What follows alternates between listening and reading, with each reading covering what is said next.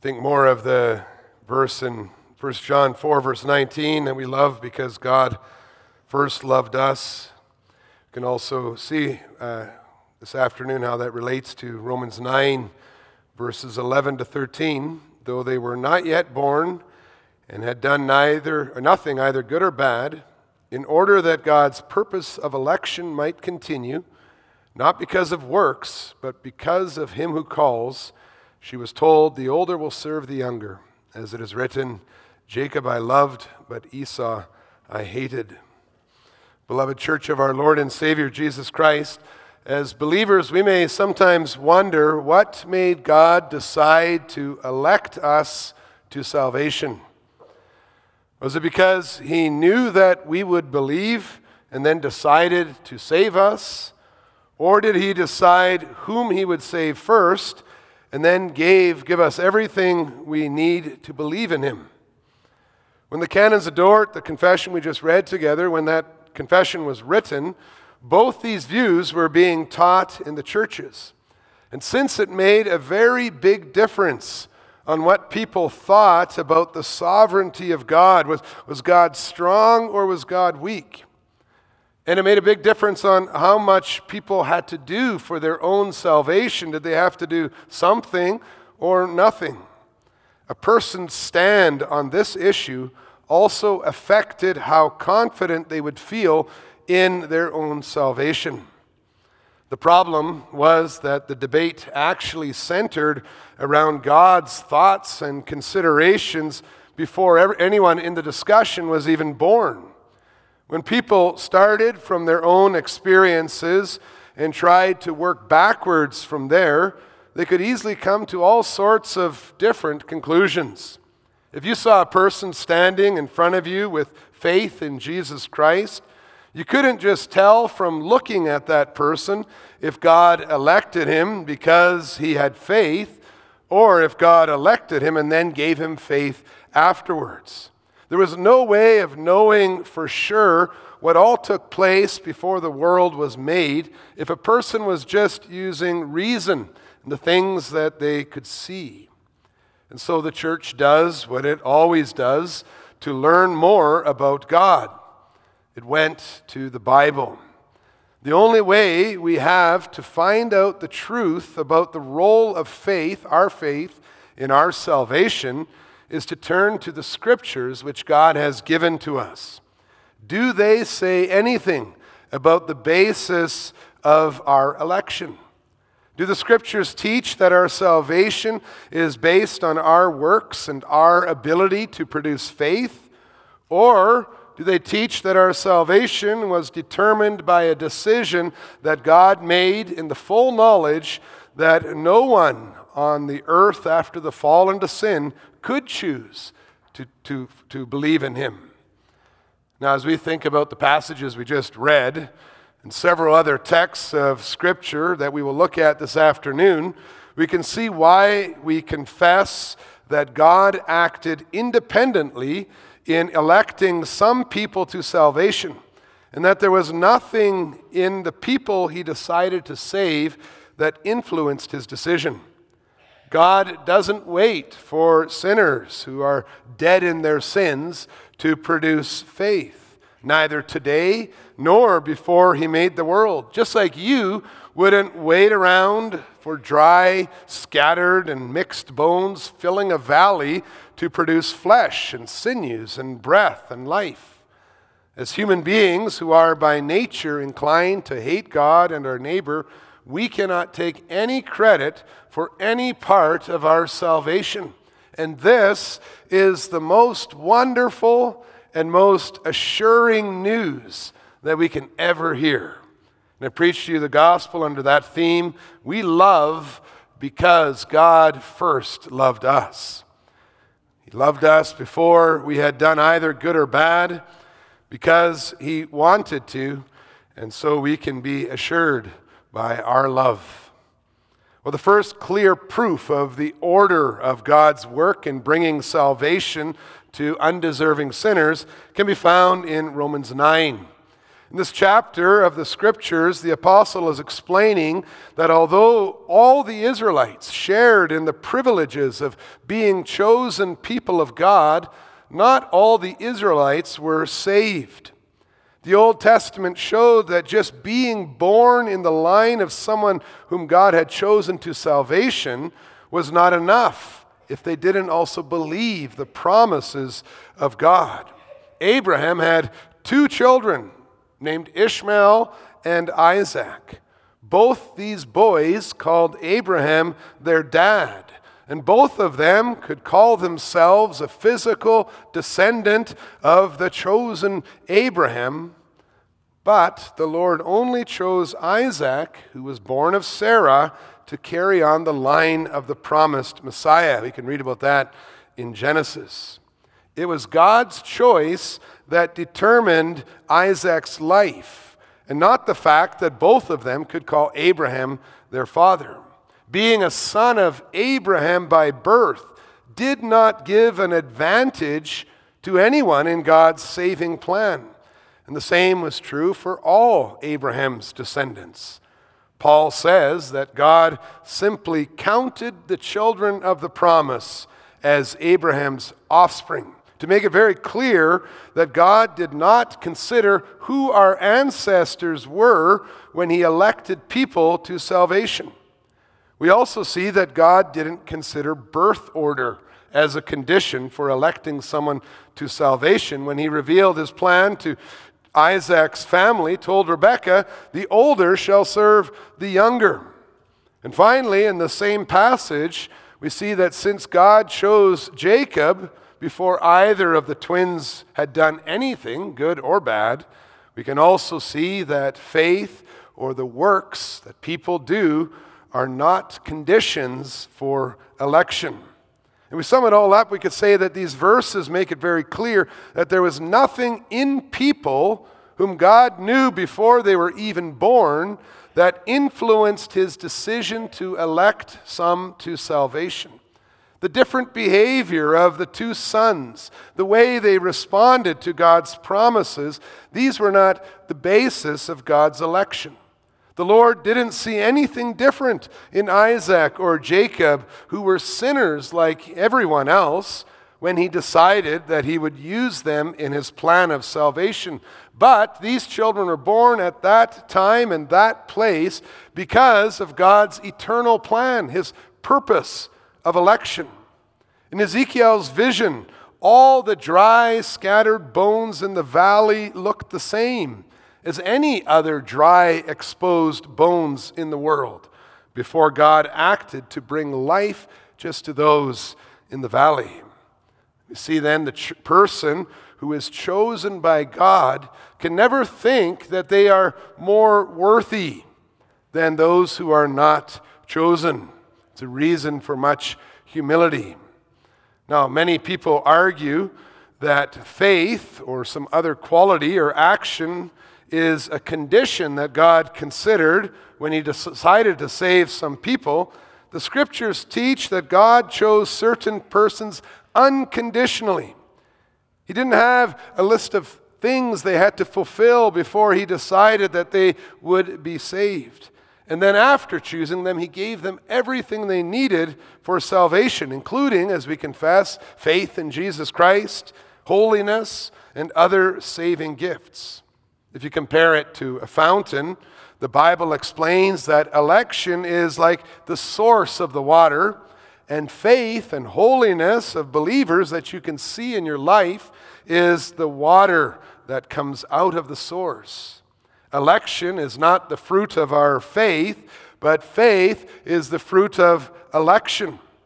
We are not rewarded with election for persevering in our faith, but our persevering faith is a result of God's divine election. And so Ephesians 2 verse 8 teaches us very clearly that we can't take credit for our faith.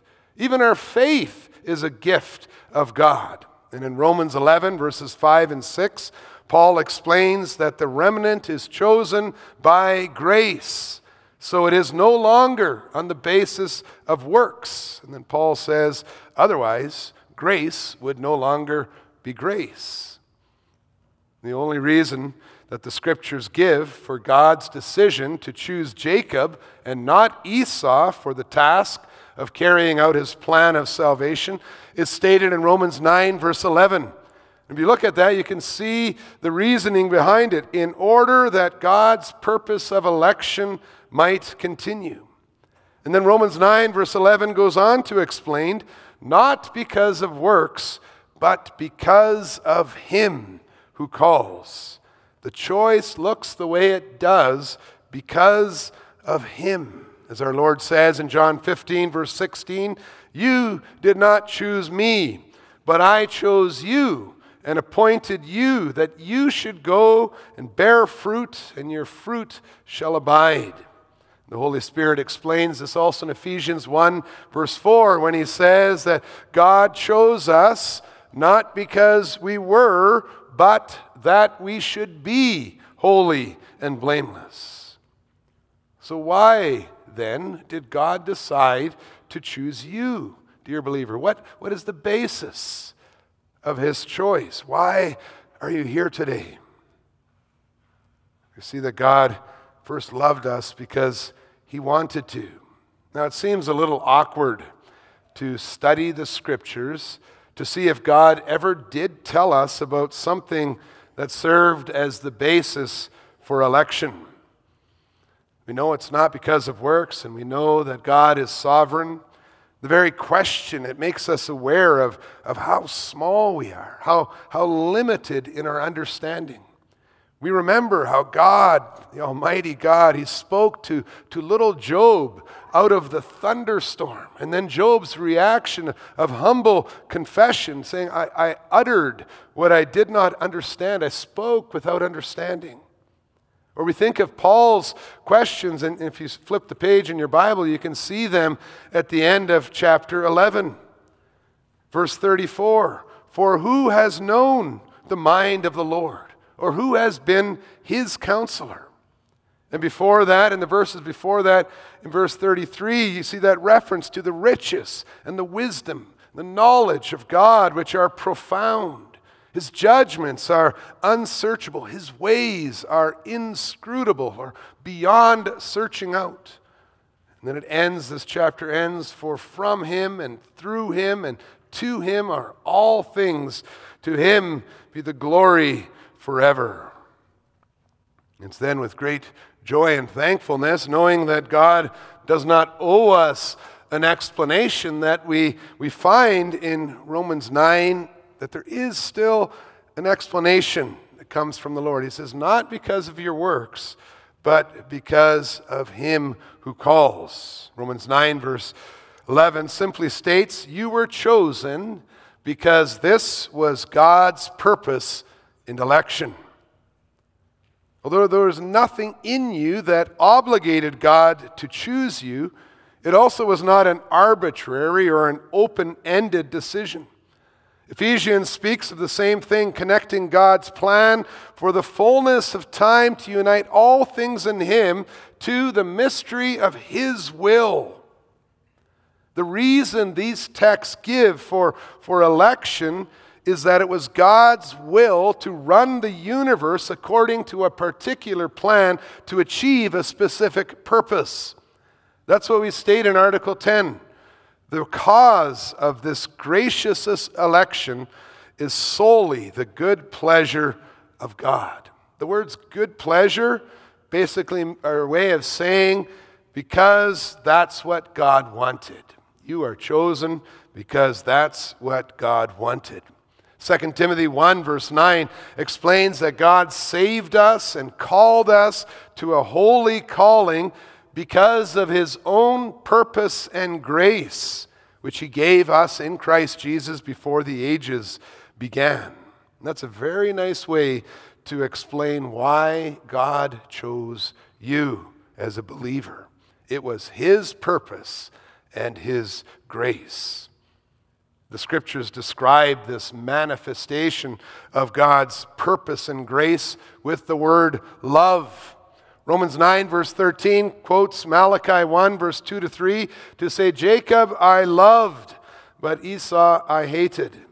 The reason that Jacob was chosen was because God, with his own infinite wise reasons, looked at Joseph differently than he looked at Esau. Esau was rejected for the task God had. That's probably the sense of the word hate in this context. But Jacob was loved. God's election is closely connected to his love. And so we can read in Ephesians 1 verse 4, in love he predestined us for adoption. In Ephesians 2 verse 4, but God being rich in mercy, because of his great love with which he loved us, even when we were dead in our trespasses, made us alive together with Christ. God's love for us that flowed out of his purpose and his grace brought him to do everything we needed for our salvation. And so we read in 1 John 4 verse 10, in this is love, not that we have loved God, but that he loved us and sent his Son to be the propitiation for our sins. God loves us. And when we ask, well, why does he love me? The Lord reveals that he loves us because he wants to love us. That's the immeasurable riches of his grace in kindness toward us in Christ Jesus that we read about in Ephesians 2, verse 7. And then we see how secure we may feel in God's love. The most wise, unchangeable, and almighty God, who's responsible for the election of his children in love, ensures us that his choice can never be undone or redone or changed, revoked, or annulled. What that's saying, that's Article 11, what that's saying is if God wants something, if God wants to love us, then God will have it. If God wants something, he will have it. There's a connection. And once a person is chosen by name before the foundation of the world, there's nothing in all the world that can separate that person from the love of God shown to him in Christ Jesus. That's how Paul ended Romans chapter 8. Nothing can separate us from his love. The elect cannot be cast away, nor their number diminished. And so we can be sure that if we are chosen by God, he will also help us to live in that faith and to be certain that we are chosen. We can be assured by the very love that we have in our hearts. The people that God chose to salvation in Christ will necessarily show evidence of God's eternal decree concerning their lives, because there are unfailing fruits of election. 1 John 4 verse 19 says, we love because God first loved us. Love is a fruit of God's love. God elects people both to salvation and to the way of salvation. So now you can look at yourself, and if you see in yourself true faith in Jesus Christ, a childlike fear of God, a godly sorrow for sins, and a hunger and a thirst for righteousness, for holy living, those are the marks of the citizens of the kingdom of heaven that Jesus reveals in the Sermon on the Mount. If you see those things, that's evidence of your election. It's evidence that God chose you before the foundation of the world to be holy and blameless. Now we confess that this assurance comes to people in various stages and in different measures, so that we may remain certain of God's love, even though our experiences may be very different from the experiences of other people we know. And we confess this so that we don't become filled with doubt and worry because somebody else is more certain or certain at a different time than we are. Some people will not be sure that God loved them until they are very old, because it will take them that long to truly love God and their neighbor as themselves. While others may be blessed to see this love that they're showing to others also very early in their lives. Sometimes our certainty of God's grace and salvation comes in stages, as a feeling that grows progressively stronger, or as a certainty that increases as we experience the comfort of God's nearness in different situations in our lives. Sometimes the certainty of faith doesn't ever get very strong in our life due to many other complications, and sometimes we experience certainty of God's hand holding us because of the complications. What the Lord reveals is that everyone who is elect will have that certainty through seeing the love in their own lives. Now, what's important to understand is that whenever we do come across that, we do feel that assurance of our election, you can be very sure that that assurance won't be a result of finally understanding the hidden and deep things of God. You see, our assurance is not based on our ability to explain God's thoughts. Our assurance doesn't come because we can justify God's sovereign decisions in our own minds. Our assurance does not come from finding that perfect explanation of the Scriptures and of God's plan, which finally satisfies our curiosity about why God did this, or why God let that happen, or why He didn't grant this prayer. But rather, our assurance comes from seeing the fruit of election in our own hearts and lives. This love that springs up in our hearts because He loved us in the beginning.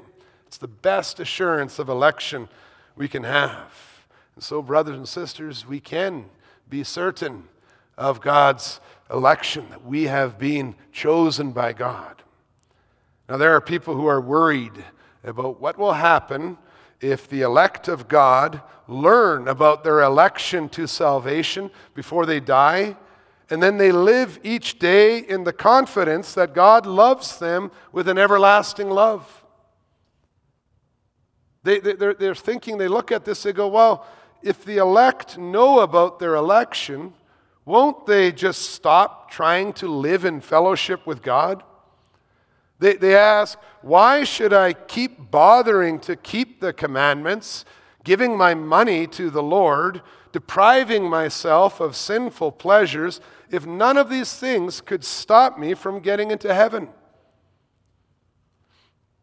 As you think about that, I think you'd agree with me. I hope they don't talk to their husbands or their wives the same way. Can you imagine?